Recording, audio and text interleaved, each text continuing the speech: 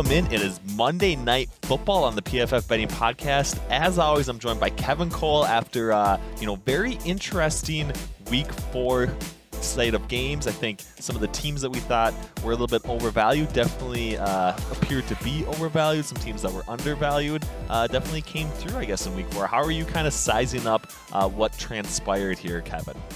Yeah, well, the late slate was kind of brutal. There was a lot of blowouts there. As you mentioned, some 3-0 teams didn't perform that well, like the Rams and the Broncos, but the Cardinals, who may have been a team that people were even more skeptical of. I feel like I was definitely skeptical of their offense coming into this season.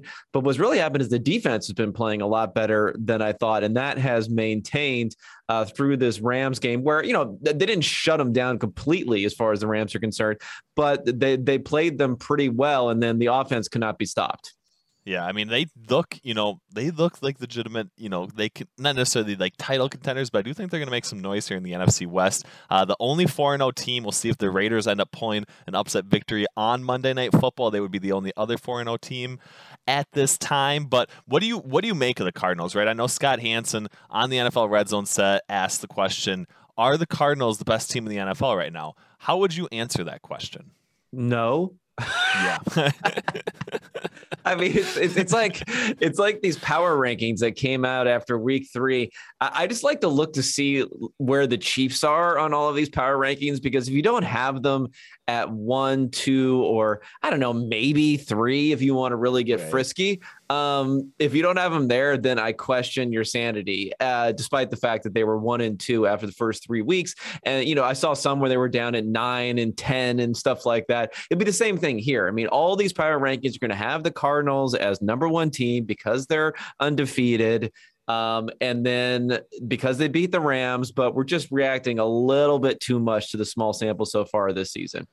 Yeah, I would agree. 100%. So I guess besides the undefeated team or teams, we'll see what happens on Monday night. There are a handful of 3-1 teams that I thought were impressive, right? Packers basically are 3-1. They looked bad Week 1 against the Saints, have looked good ever since. The Ravens are 3-1, knocked off the Denver Broncos. And then the Cowboys as well, right? They lost to Tampa Bay on opening day, but I think they've looked good ever since then. Out of those 3 teams, what one do you think is, in the running to potentially challenge for a conference championship at this point?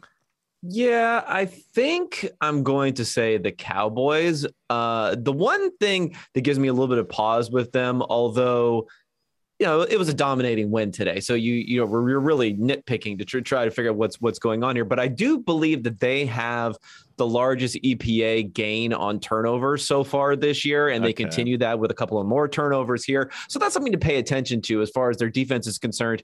Is that they've been okay defensively, but it's heavily reliant upon turnovers. But offensively, they were just firing on all cylinders in this game, and we're giving up. I don't think Dak Prescott took a single hit during this game, let alone a sack in this one. So I would say they would be number 1.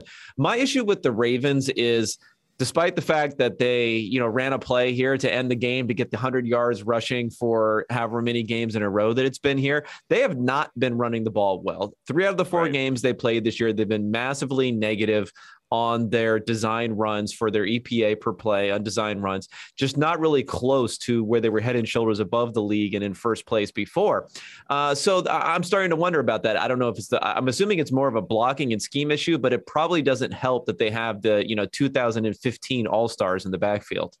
Yeah, I agree. I mean, I think that's the best takeaway at this point. I do agree with you. I think what you said with Dallas, right? I mean, they've had kind of high variance defensive plays go their way, but if they have any sort of defensive performance that stands out with the offense that they already have, I do think that they look like they can compete with the best teams in the NFC, and I think that is kind of an exciting proposition just with where they're at, how well Dak Prescott's playing. Obviously going to probably win comeback player of the year, but we will see. We will move on. We got AFC West showdown happening on Monday Night Football. The surprising upstart Las Vegas Raiders 3-0 have covered against the spread twice, going to LA to take on the Los Angeles Chargers. How are you kind of seeing this game? Obviously, the spread's moved a little bit in the Raiders' direction. It's now -3 for the Chargers, 51.5 point total. Do you like anything on the spread or total in this matchup?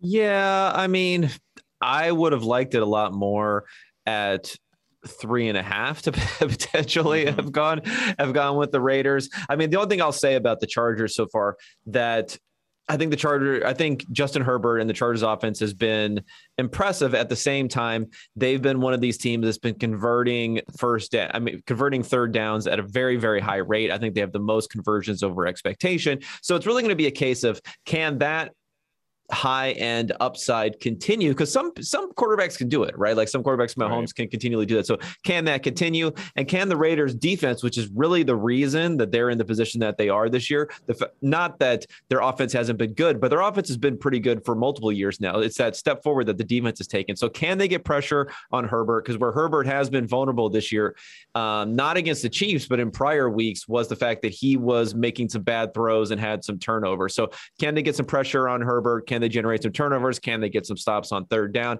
It's really going to be that matchup, the Raiders defense versus the Chargers offense, that I'm most interested in.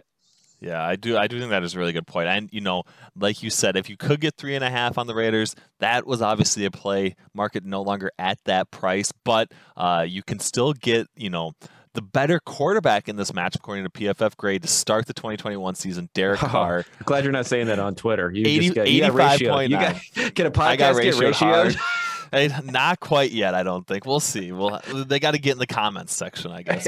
But he does have a slightly better grade than Justin Herbert. Done it a little bit different way. 8.44% big time throw rate. We'll see if that continues. Obviously, him, Henry Ruggs, Brian Edwards, who is the next coming of Terrell Owens / Randy Moss, could hopefully take advantage a little bit of the Chargers secondary. We will see. But let's move on to a little bit of player prop action. We got, some decent value on PFF's player prop tool. Make sure you check it out. It's going to get you set for Monday night, along with NFL Greenline. We're seeing some value on some ulterior players basically going over some receiving or rushing receiving yardage. I'm kind of interested to see how you are playing some of these guys from a showdown slate. But let's first talk about some player props that you like. One that I'm on board with: Justin Herbert over 2.5 passing touchdowns, plus 168 price. I think a lot of it is due to where it is currently priced at. You touched on it. Raiders have played really well, especially defensively from their front seven.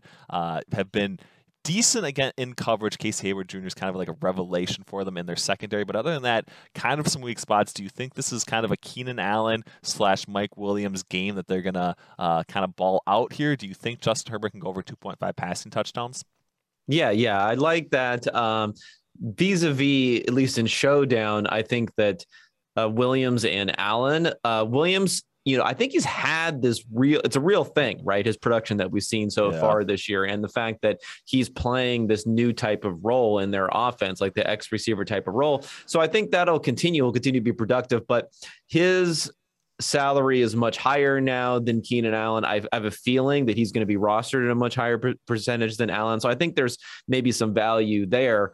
From a player prop perspective, I like that you tried to say, what was it? Ulterior players, whatever it was, which is basically some euphemism for guys who are not very good and we don't normally care about. Yeah. I see Larry Roundtree, Zay Jones, Donald Parham, Foster Moreau, who I always thought would sound like a good. Those are my ulterior character. Those are some ulterior player novels. So, but what's interesting is we actually have overs on a lot of these guys. So maybe we're expecting these games to be a little bit, or the offensive attacks to be a little bit less narrow than what the props see them.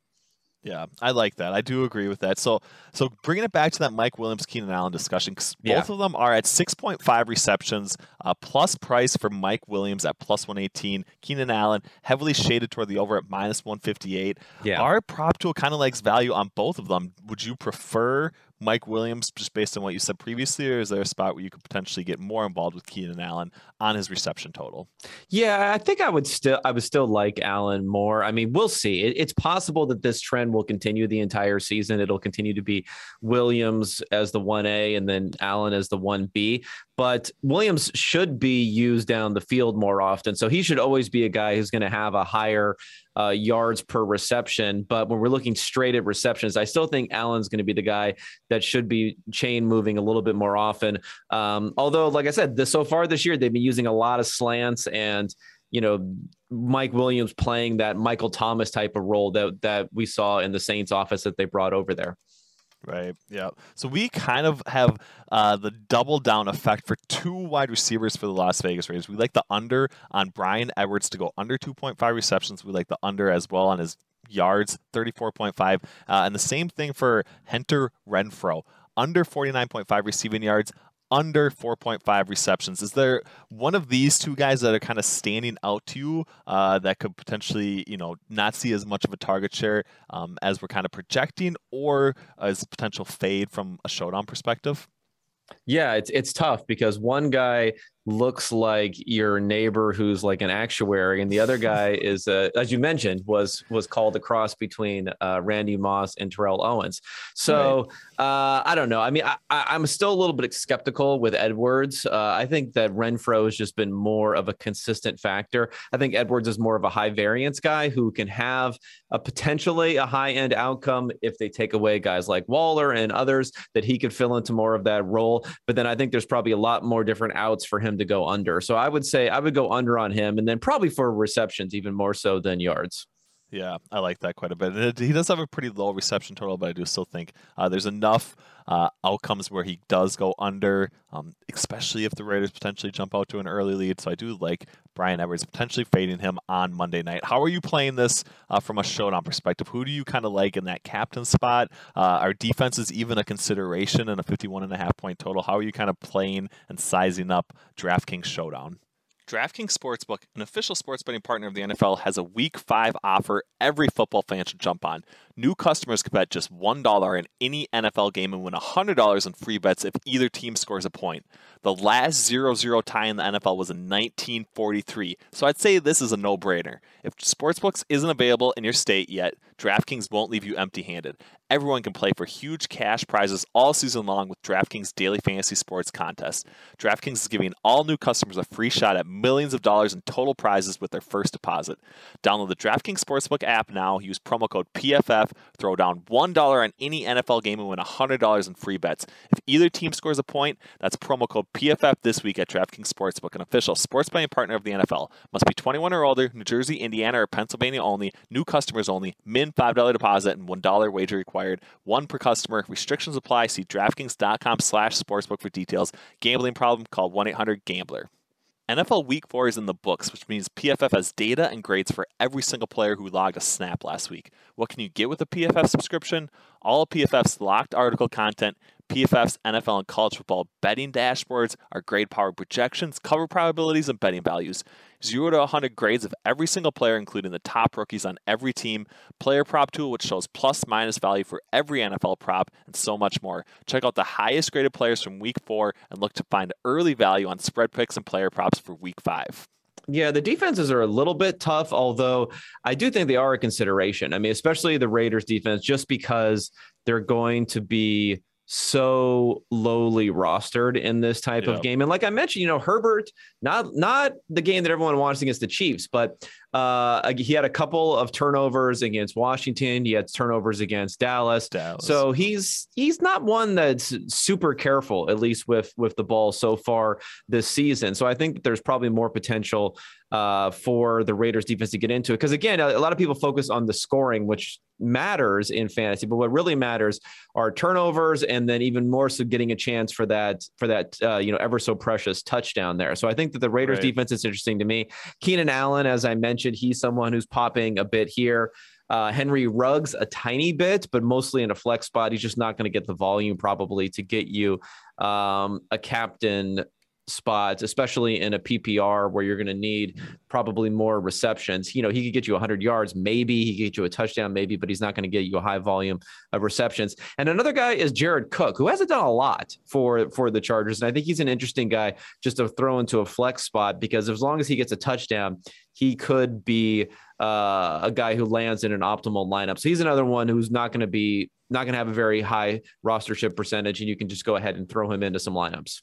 Yeah, I am kind of interested to see what happens with Jared Cook here on Monday night, because we kind of like his under receptions at 3.5 minus 116 price. We do find value on that. That's actually the highest value under that we have. And then we also kind of like him to go under receiving yards at 39.5 minus 114. So maybe, do you think it could ever be a pivot to Donald Parham, if he, based on the fact that we kind of like him a little bit, or is that a spot where maybe he could get in the end zone, kind of one of those red zone target opportunities? Anything's possible. So if we look at Parham now, yeah, I mean, it's a possibility. He's a guy that maybe something could happen there, but we got to factor in Jared Cook. I said this is a revenge game. I mean, like everything's a revenge game now, but this is Jared. First of all, you can have revenge now where you're not even necessarily upset at the team also, but I'm gonna still call this a Jared Cook revenge game. So we got to factor that in.